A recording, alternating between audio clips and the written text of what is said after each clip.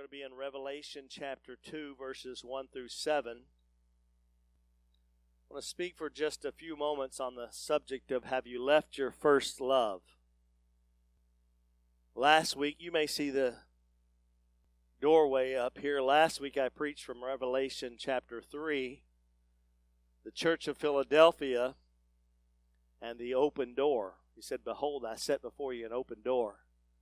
If you weren't here last week and you desire to just take a step of faith and walk through that door, we want you to know that it is here this morning.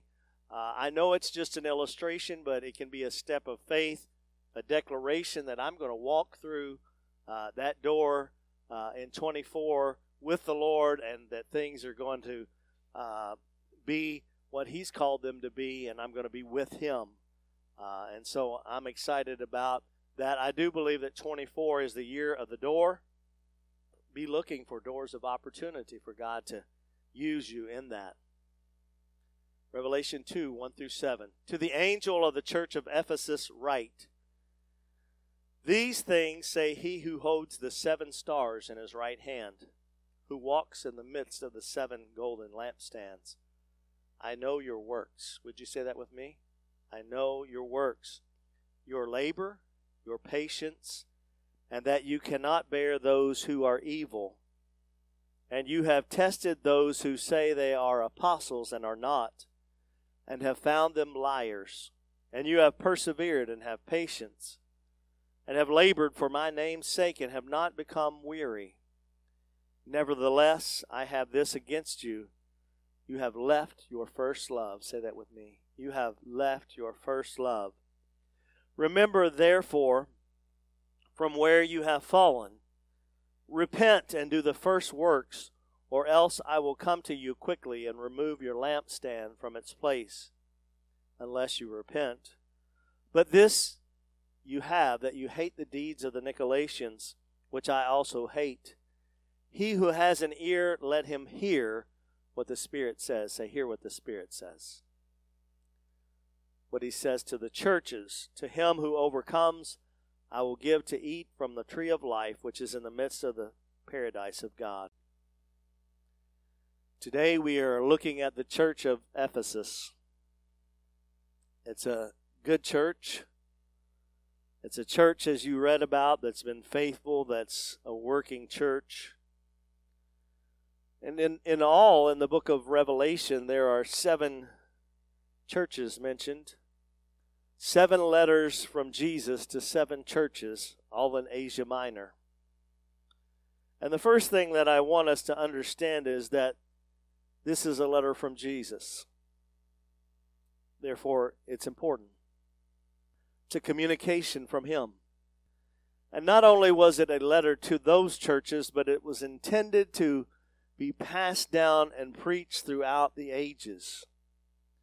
There are things that those churches went through, issues, problems, good things as well, that are important to us. And so that's why we study the book of Revelation. And if Jesus took the time to write a letter, then we need to read it. We need to study it. We need to preach it. Can I get an amen? These letters were written long, long ago, but they still give us revelation to today. Each church is given one specific message. All of the churches is given different messages, but there's one theme throughout all of them, and it says, hear what the Spirit says. That means that the Spirit speaks, and He brings revelation to the church. He brings God's word to the church. How many believe that the Spirit is still speaking today? Amen? And if He is still speaking, then we need to digest that. We need to understand that. We need to allow it to bring revelation to our life. I believe that He is still speaking. So why would Jesus send a letter? Seems a strange way. But those letters are passed down through the ages and the times. And He sent the letter because He's getting ready to return. That's what Revelation chapter 1 tells us. It says he's coming back soon. And he's coming back for his church. Another way to look at it is that he is coming back for his bride, because that's what the Scripture calls his church. And his bride needs to be prepared. How many of you have ever been in a wedding party? If you're married, you were in one too, okay? It's just you were the bride and or the groom, right? Now, I've been in several weddings when I was young, and I preached a whole lot. And they bring everybody here, a lot of them, at the same time. And the guys get ready in 15 minutes. Right? I mean, we done shaved. We done took a shower. We done combed our hair. We done put on deodorant. And we're pretty much ready except for putting on the suits. Not so for the bride or the bridal party, right? I mean, I've seen women get here more than 2 hours early to prepare for the wedding. I don't show up as the preacher that early, I'm telling you that much, because I come already ready.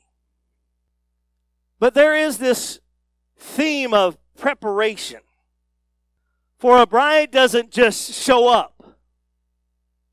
A bride doesn't just show up however she is and whatever she looks like, but she puts on her best face.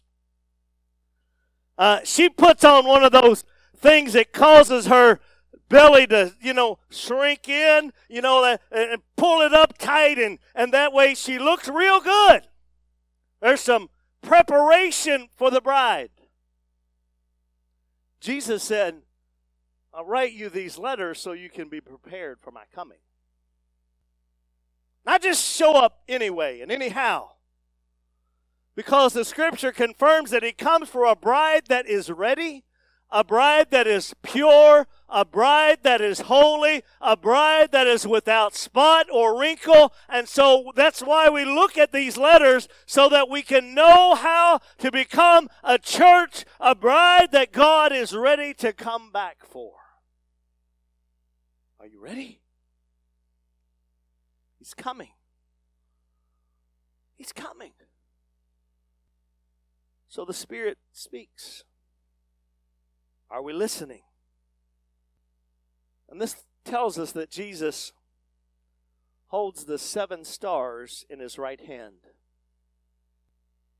7 stars, 7 churches. The 7 stars are the pastors of the 7 churches. And he holds them in his right hand. The right hand is a place of authority. The right hand is a place where we're in his hand and he calls all the shots. He's in charge. This is not my church. I'm the pastor. It's not my church. It's his. He's the supreme authority. But can I tell you that this also relates to us individually as children of God? Aren't you glad that you're in the palm of his hand? Aren't you glad that nothing can separate you from God, that he holds you there in his hand, that he protects you and he guides you and he guards you and he loves you, and there you are in his hand, in his authority, under his control. He rules and reigns in your life, and no enemy can come and get you from his grip. 7 stars in his right hand. And he walks among the lampstands. What are the lampstands? Revelation 1 tells us they're the churches. These 7 churches, real churches of that time, representative of all churches throughout all of the ages. And he walks amongst them, in the midst, it says. Can I tell you that we ought to take comfort knowing that Jesus is in the midst of us. He never leaves us or forsakes us. He's always walking with us. He's there, and He is watching, and He is observing. He is seeing the things that we do right. He is seeing the things that we need to work on, as He points out amongst all of these churches. But to know that we're in His presence. You feel that this morning? To know that He's near. Not a God that is far off, but a God that is close. A God who walks with us. I'm reminded of Adam and Eve, and the Bible tells us that God would walk with them in the garden. Oh, the fellowship. Oh, the sweetness of the relationship. And He walks in the midst of His church. Can you feel His presence? You feel that He's close by. And He said, I know your works. That can be both frightening and encouraging. I know your works. He sees everything. Nothing is hidden. Nothing is secret from Him. That can be frightening if you're not living like you ought to. But He said, I know your works. Encouraging if you are working for the Lord. He sees it. No one else may see what you do for the Lord, but He sees it. You may be in the background, never in the limelight, never even recognized for what you do for the Lord, but know this, He sees it. And He applauds that. He applauded this church of Ephesus. He said that they were doing a good work, that all kinds of great things were happening, this work that was happening in their midst. We're a church that works. A church that loves. Before Jesus ever deals with their faults, He expresses His praise for what they're doing right. They're hardworking. They've accomplished much for the kingdom. They've persevered. Come on, somebody help me this morning. They've been patient. They've not stopped doing good works even though there has been hindrance and there has been issues and problems. They have persevered, and it is likely that this church of Ephesus, which is because of its location, that it likely planted the other 6 churches that are mentioned in the book. A church with an evangelistic mindset. A church that had doctrinal purity. They looked for the truth. They tested those who said they were apostles, but yet they were not. A busy congregation. And many times people will look at this when they recognize the church of Ephesus, and they de-emphasize the importance of works because they don't want to diminish the priority of grace and salvation. But Jesus highlighted their works, and He applauded their works. What's the answer? A clear and a balanced message of grace and works in the church. You do not just need one or the other. You need both. Grace is important for your salvation. Read this. For by grace you have been saved through faith. Grace is important. It's not of yourself. You did not do the work. It is the gift of God, not of works, lest anyone should boast. When it comes to grace, it is the premier thing in your salvation. But that does not mean that you are not to do any works whatsoever. Because if you really love, then you will work for the Lord. You don't earn the salvation through work, but if you really love, you will work. And it says, for we are His workmanship. I love that. He created us. He designed us. And it tells me that God works. As a matter of fact, Jesus said, the Father works, therefore I work. So there's no lack of importance for work. You were created in Christ Jesus for what? For good works. Good works, which God prepared beforehand that we should walk in them. So He sees us. He says, I know your works. There's not a condemnation in that particular thing. From the outside, this church looks solid. They're working. They're faithful. They're patient. They don't tolerate evil. But Jesus said, I have something against you. You have left your first love. Notice what it does not say. It does not say that you have lost your first love. For when you lose something, you don't know where it is. I think I know a thing or two about losing things. You lost it. You have no idea where it is. But when you have left something, then you can always go back to it. That's the good news. So if this morning you feel like maybe you have left your first love, the good news is that there is a way to recover from that and to get closer to the Lord and develop that love relationship with God. Have you lost? We're always tempted to say that. Have you left your first love?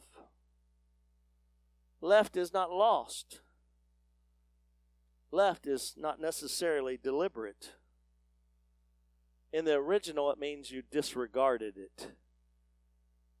You didn't purposely leave it behind.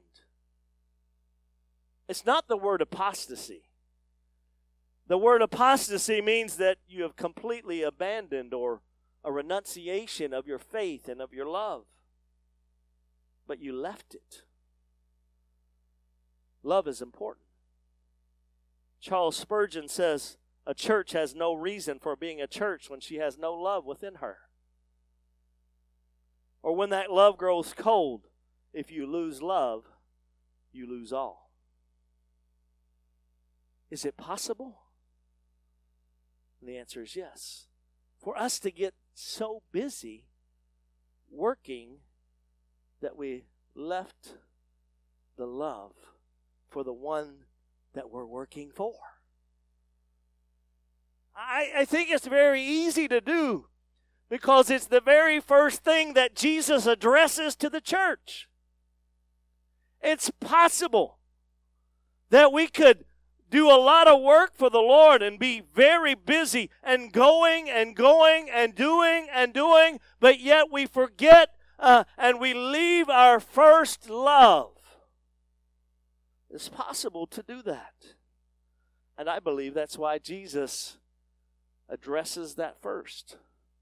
For if you have love for Jesus, a lot of the other things that you're going to deal with, you're going to get through them.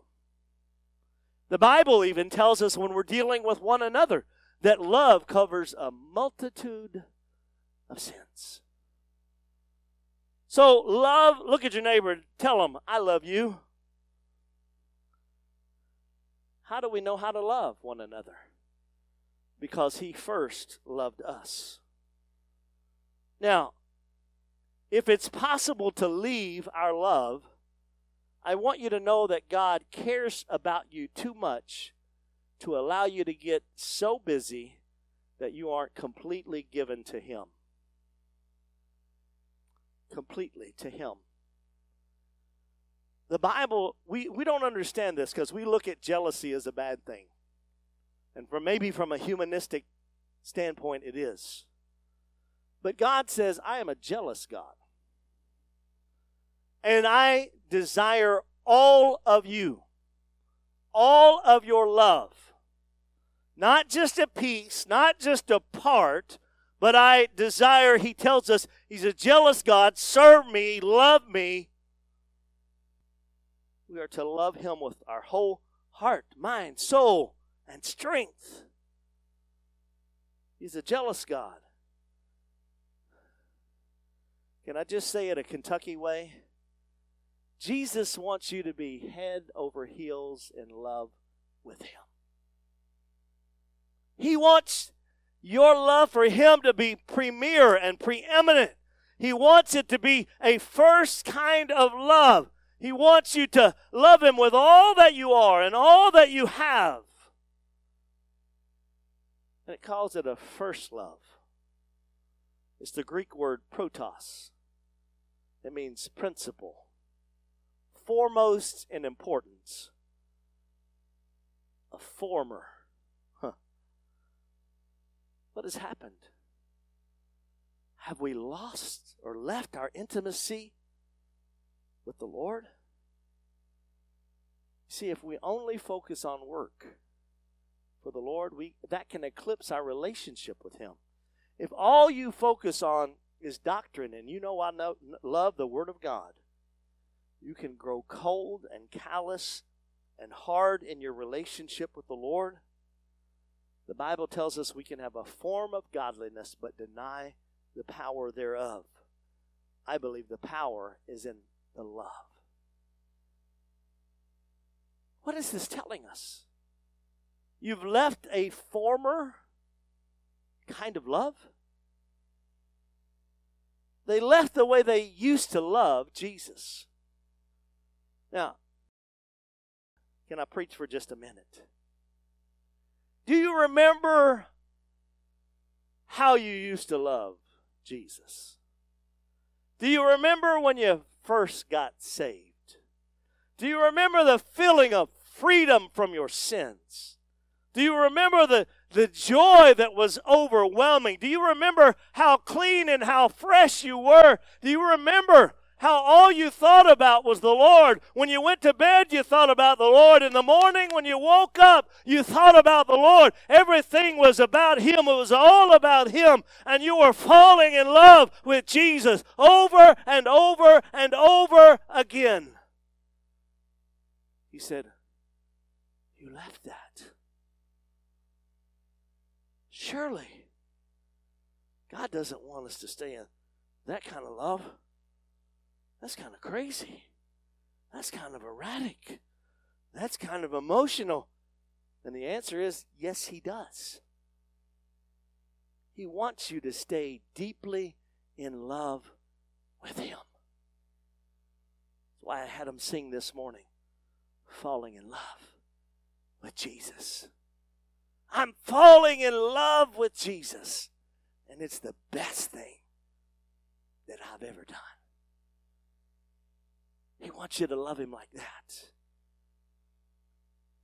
When I was kind of put all these words together, I remembered a song that we used to sing in children's church. It's funny how those songs come to your mind. And it simply says this: I'm all wrapped up. I'm all tied up. I'm all tangled up in Jesus. He's everything I think about.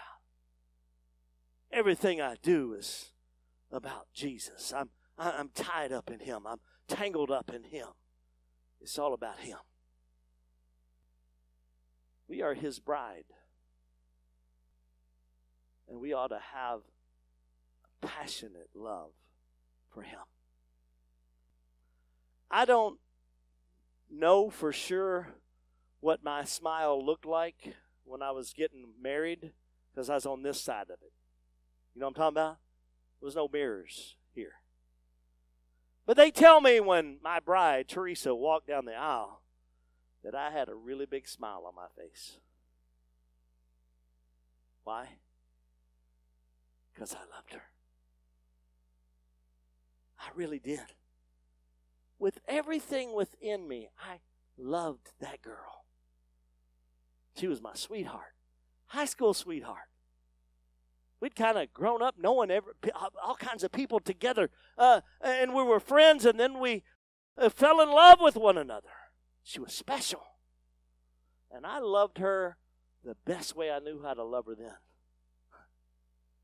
How many can associate with this? But we've been through some things down through the years. Some great times, some good times, some bad times.